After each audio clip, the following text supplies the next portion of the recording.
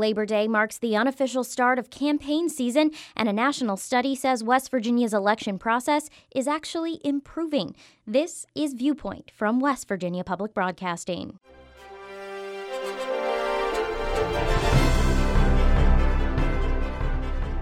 Welcome to Viewpoint. I'm Ashton Mara.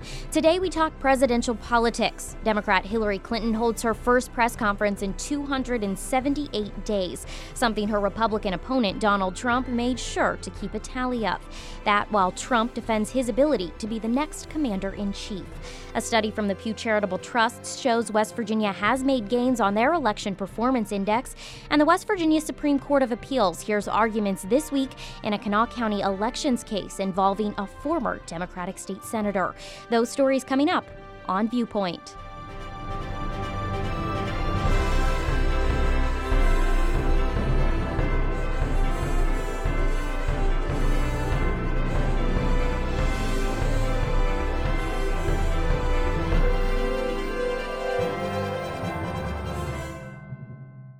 Political watchers say it's pretty clear West Virginia is well on its way to becoming a red state. In fact, this year's gubernatorial race could be the final step in the process that started at the very top of the ticket with presidential candidates more than 2 decades ago. The last time a Democrat won West Virginia's electoral votes was Bill Clinton in 1996. Republicans have little to fear when it comes to presidential politics in the state, though. The latest West Virginia poll shows Donald Trump with 49% of the vote. That's to Clinton's 31%. But across the country, the story isn't quite the same. Joining me to discuss the latest developments in the presidential race is Paige Lavender. She's the senior politics editor at the Huffington Post in Washington. Paige, thanks for being with us. Of course. Thanks for having me. Let's start with NBC's forum held last night in New York, where both candidates were asked to speak about national security and some other military issues. Both candidates appeared on the same broadcast, but separately. Trump took the stage first, so let's start with him. Yeah, Trump, he was sort of classic Trump during the forum on NBC. He said a lot of untruths, things that he's repeated in the past. Most notably, he said again that he opposed the Iraq War from the beginning, when actually we know, and he has made comments in the past, that he supported the invasion in Iraq. So that's a flip that he's made, and he continues to insist that he opposed it from the get-go. So he did that last night. He also remained really vague on any sort of foreign policy plan he had for combating ISIS. And he, regularly attacked Hillary Clinton. That seemed to be his MO last night. And so it was a lot more of the same from Trump. That's what we see from him in most public appearances, where he's not so controlled, not following a teleprompter. And so I wasn't really surprised by anything that happened on the stage yesterday. Clinton took the stage second. What did the audience get from her that was different than what they got from Trump? Well, Clinton actually presented some ideas, and that's really the biggest contrast between her and Trump generally in the campaign. She actually laid out a foreign policy strategy, and beyond that, even she tried to address and give answers to multiple questions about her emails and some of the other decisions she made as Secretary of State, things regarding Benghazi and stuff like that.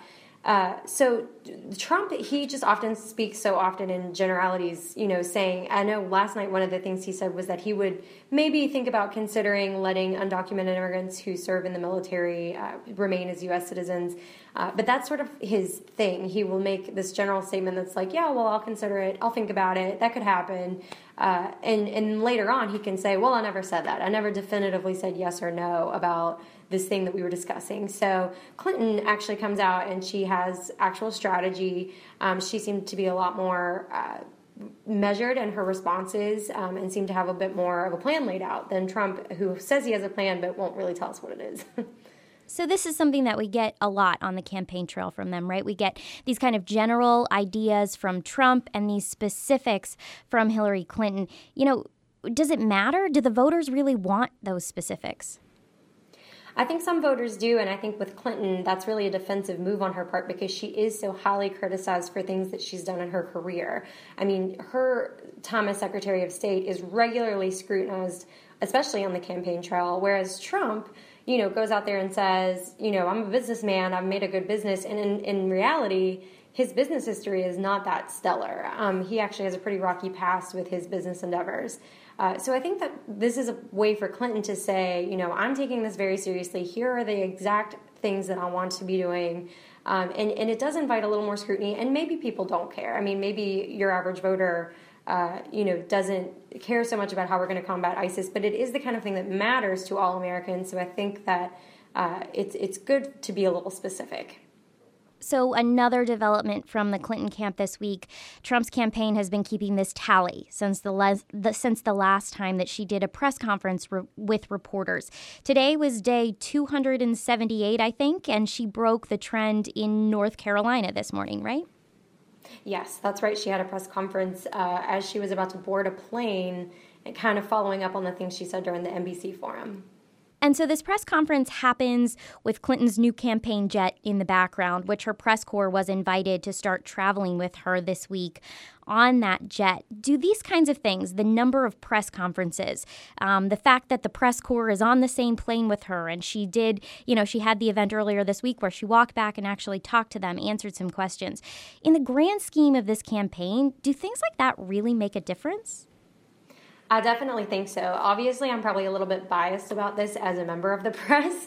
And I do think that the press has a certain responsibility to force candidates and politicians generally to answer questions. It's the media's job to dig up the dirt and to do the exploring, dig through files, contact people from these lawmakers past, and come forth with these stories that make the lawmakers and the politicians want to respond. But without easy access to Clinton or any other candidate, the narrative that they have is so controlled by the campaign that it can be hard to get a raw, truthful look at what a person's policy positions are or what their genuine thoughts are on any given topic.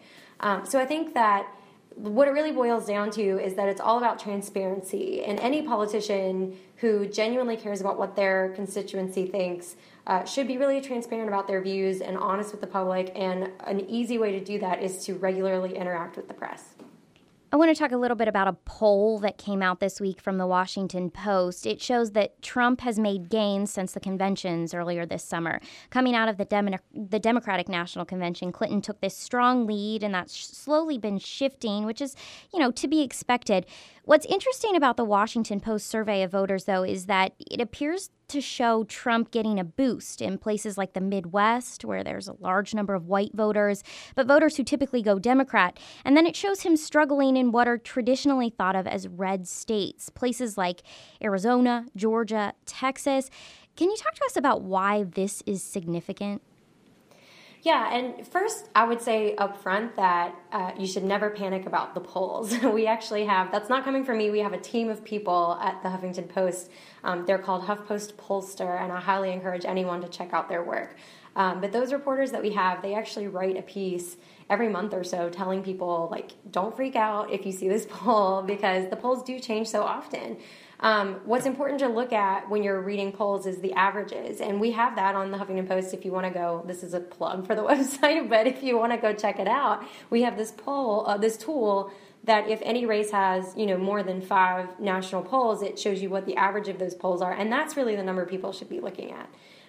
But if people are looking at any one poll, it's important to look at how it was conducted, and I would tell people who are sort of looking into these polls that are coming, they're coming fast now after Labor Day. This is a big polling season.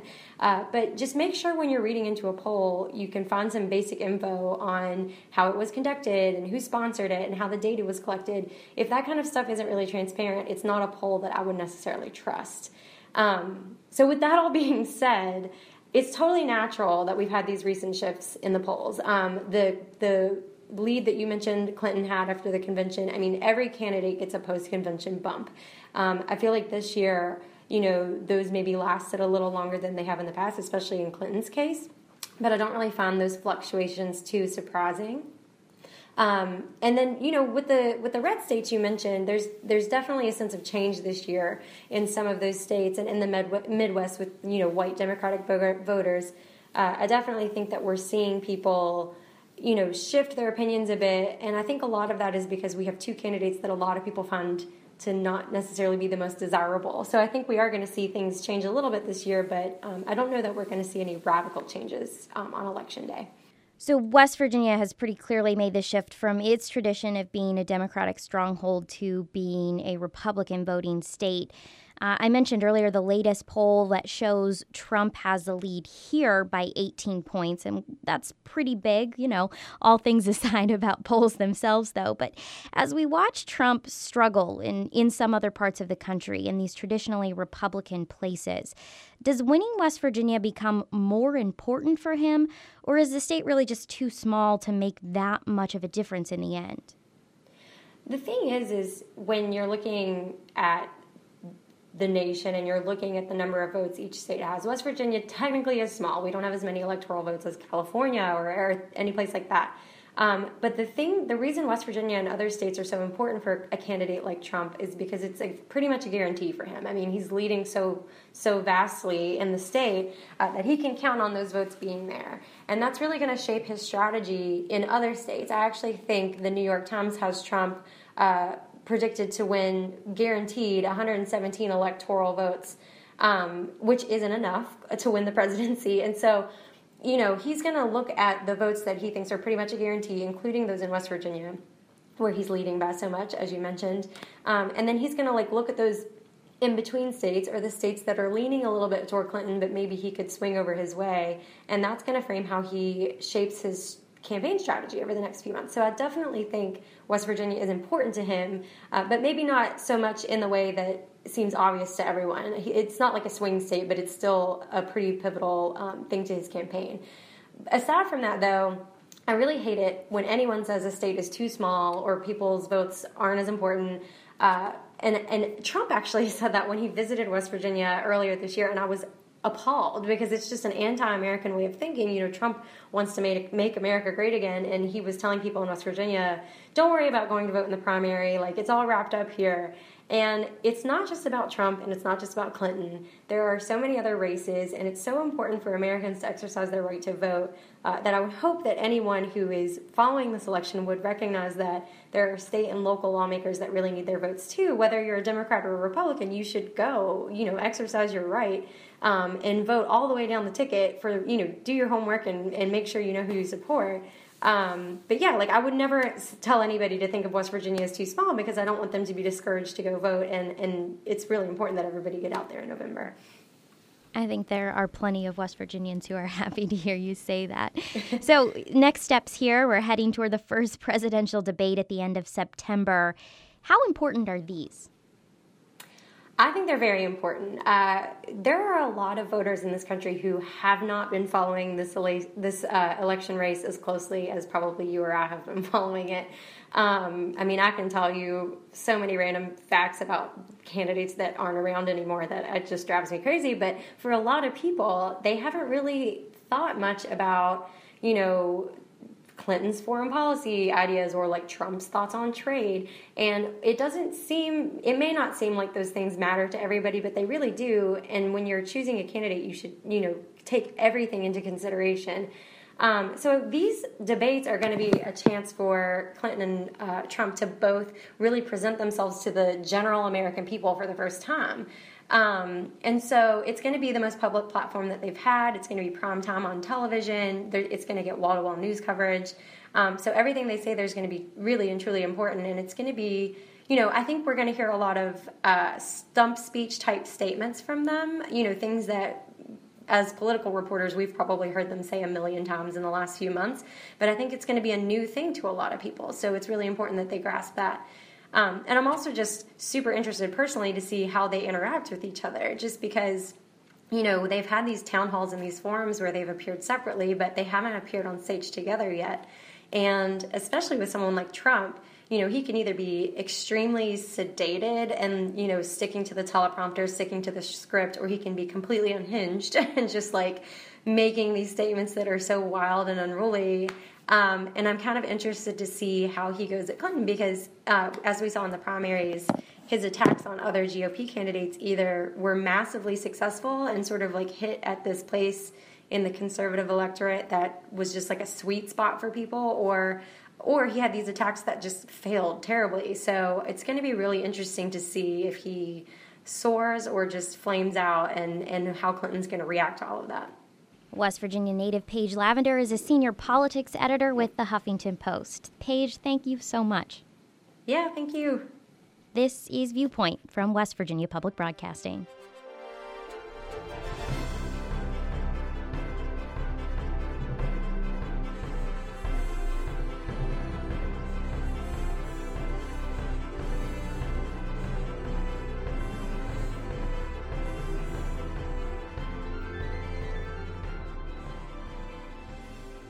Hi, I'm Joni Deutsch, assistant producer for Mountain Stage with Larry Gross, one of the shows produced by West Virginia Public Broadcasting. Consider Mountain Stage the musically inclined older sibling of the younger, politically savvy podcast Viewpoint with Ashton Mara.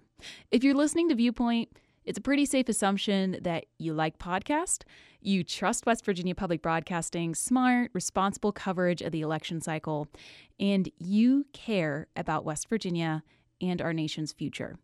It takes a team to make this program happen, and that's why we're asking you right now to join our family of music fans, political junkies, and West Virginia storytellers during our membership campaign.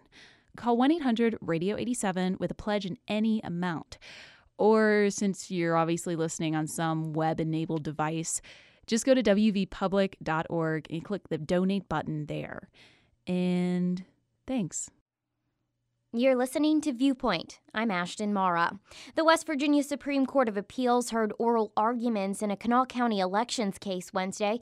The case centers around a former Democratic senator who's attempting to get on a local ballot as an independent. West Virginia Public Broadcasting's Ann Lee reports. Next case up for argument under Rule 20, Eric Patrick Wells versus The five Charles justices Miller. of the West Virginia Supreme Court of Appeals heard arguments as to whether former state senator Eric Wells can be placed on Kanawha County's general election ballot as an independent running for county clerk. Wells, a registered Democrat, did not decide to run until after May's primary, missing the opportunity to run as a major party candidate. So this summer, he collected more than 1,000 signatures for a petition to be placed on the November ballot as an independent candidate, even though he never changed his party affiliation. Wells' attorney Tom Maroney argued Wednesday that the case is a ballot access issue, that the voters who signed his petition should be allowed to have the candidate of their choice on the ballot. It's a situation where a group of voters said, this is the candidate that we want because we want to associate with this particular candidate, and it's the ballot access under the First and 14th Amendments here in this state that the voters have the right to have on the ballot a candidate that espouses their political thoughts or their social views. Ballot access cases are not new to the Supreme Court. In the 1980 case West Virginia Libertarian Party versus Manchin, the court ruled that the state cannot place an undue burden on third-party candidates attempting to use the petition method to get on a ballot. Those hurdles, the court ruled, infringed upon candidates and voters' right to free speech under the First Amendment. But Miller, the Kanawha County prosecuting attorney, argued in front of the justices that this wasn't a ballot access issue, but an issue of following the elections laws and procedures the state has the authority to put in place. He pointed out that since no Democrat is running for the Kanawha County clerk seat anyway, Wells could have also made it onto the ballot with a vote by the County Democratic Executive Committee or simply named the candidate by the committee's chair.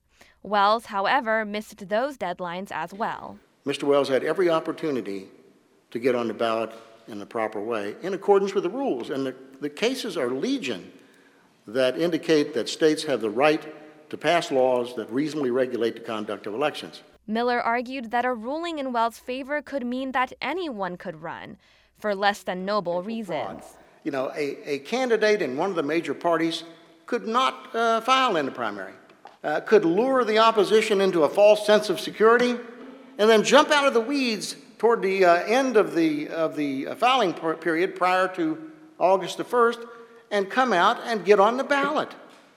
And in Mr. Wells' case, not even changing their registration. It isn't clear when the justices will make a ruling, but with the upcoming elections, the court has said it will expedite the case.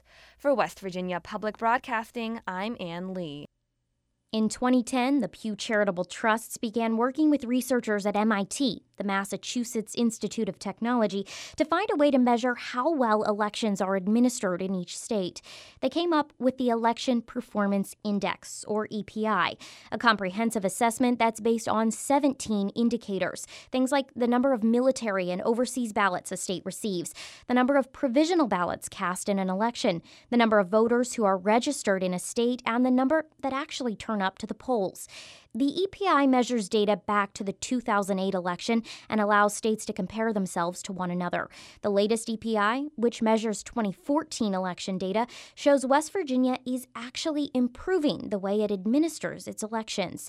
MIT researcher Charles Stewart has been part of the Pew Project since the very beginning and joined me to discuss this year's results. The purpose of the Elections Performance Index really is to measure the overall administrative performance of elections in every state in the United States. The idea really is to think about elections as being organized around registering voters, getting them to the polls, and then counting the votes. And it's also related to making those processes both convenient and safe and secure. So the 17 indicators together that make up the index are intended to provide a summary measure of how well states administer the nuts and bolts of elections and how that changes over time and how states compare to each other. Where does the data come from that you all use to rate states on their election performance? Another number of sources. The most basic data, or at least the largest amount of data, comes from the Elections Assistance Commission, the United States EAC, which conducts every 2 years something called the EAVS, the Election Administration and Voting Survey. That survey asks states, and actually the localities within states, a large number, well over 100 different questions about the process. Things like how many voter registration forms did they process, how many voters turned out to vote. So the EAVS contributes probably 2/3 to 3/4 of the indicators that go into the EPI. The next major source of data for the EPI comes from the U.S. Census Bureau. Every 2 years it conducts a very large survey of Americans right after the November election, where it asks people whether they had registered, and if they were registered, whether they had turned out and voted. So it's a wide variety of things, but mostly the data come from official sources. So when we look at the Election Performance Index, the measurements for all of the states, how is West Virginia doing? Well, West Virginia actually did much better in 2014 than it did in 2010. Overall, in 2010, West Virginia was near the bottom, actually, in the overall average. And by 2014, it had risen up to right in the middle of the pack in terms of the overall score. First of all, West Virginia was one of those states that did much better in getting data from localities in order to even do the judging or do the assessing. And then the second thing is that West Virginia got much better over the last 4 years in getting absentee ballots back and then having them accepted when they were returned. But still, you say West Virginia is kind of in the middle of the pack overall. What can we do better? Where and how can the state improve? I would say that the primary area in which West Virginia has the biggest room to improve has to do with registration and turnout. And I'll quickly add that I believe West Virginia, since the publication of the EPI for 2014, has instituted an online voter registration, so has actually taken a step in making registration easier. That's MIT political science professor Charles Stewart, a researcher with the Pew Charitable Trust's EPI, Election Performance Index. This has been Viewpoint from West Virginia Public Broadcasting. Special thanks this week to Paige Lavender, Ann Lee, and the Pew Charitable Trusts. We'll be back next week with our first dive into West Virginia's gubernatorial election race, an interview with Libertarian David Moran. When I talk to the rank and file as I'm walking around this state, they are saying to me things like, "Oh, thank goodness you're running," because I'm not really happy with the current situation. Viewpoint is a production of West Virginia Public Broadcasting and is available at wvpublic.org. You can also subscribe on iTunes. Follow the show on Twitter at ViewpointWV. I'm Ashton Mara. We'll see you next week.